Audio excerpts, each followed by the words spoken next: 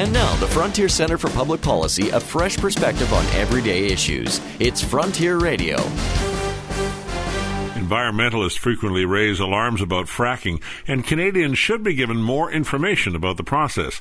There are naturally occurring fractures, but often rock formations are too impermeable to allow oil and gas to be extracted. A fracking fluid is pumped into the formation, causing cracks to form. The resulting fractures allow oil and gas to flow into the well.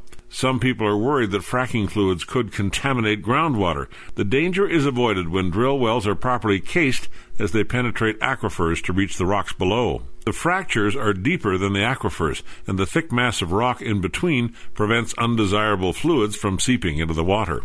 Over millions of years, some gas can naturally seep through rock mass to reach water, but fracking has nothing to do with it. Some people are worried that fracking causes earthquakes. Earth tremors do occur in drilling operations, but most often they are too small to be felt. Precise instruments are used to monitor any tremors. Fracking has been around for decades. In recent years, it has greatly increased the supply of natural gas and lowered the price for all of us. The technology is allowing North America to be more self-sufficient in energy, and it's creating export opportunities for Canada. I'm Roger Curry. Join us again next week for more thoughts on the frontier. For more on energy policy, visit our website, fcpp.org. This has been Frontier Radio, sponsored by the Frontier Center for Public Policy.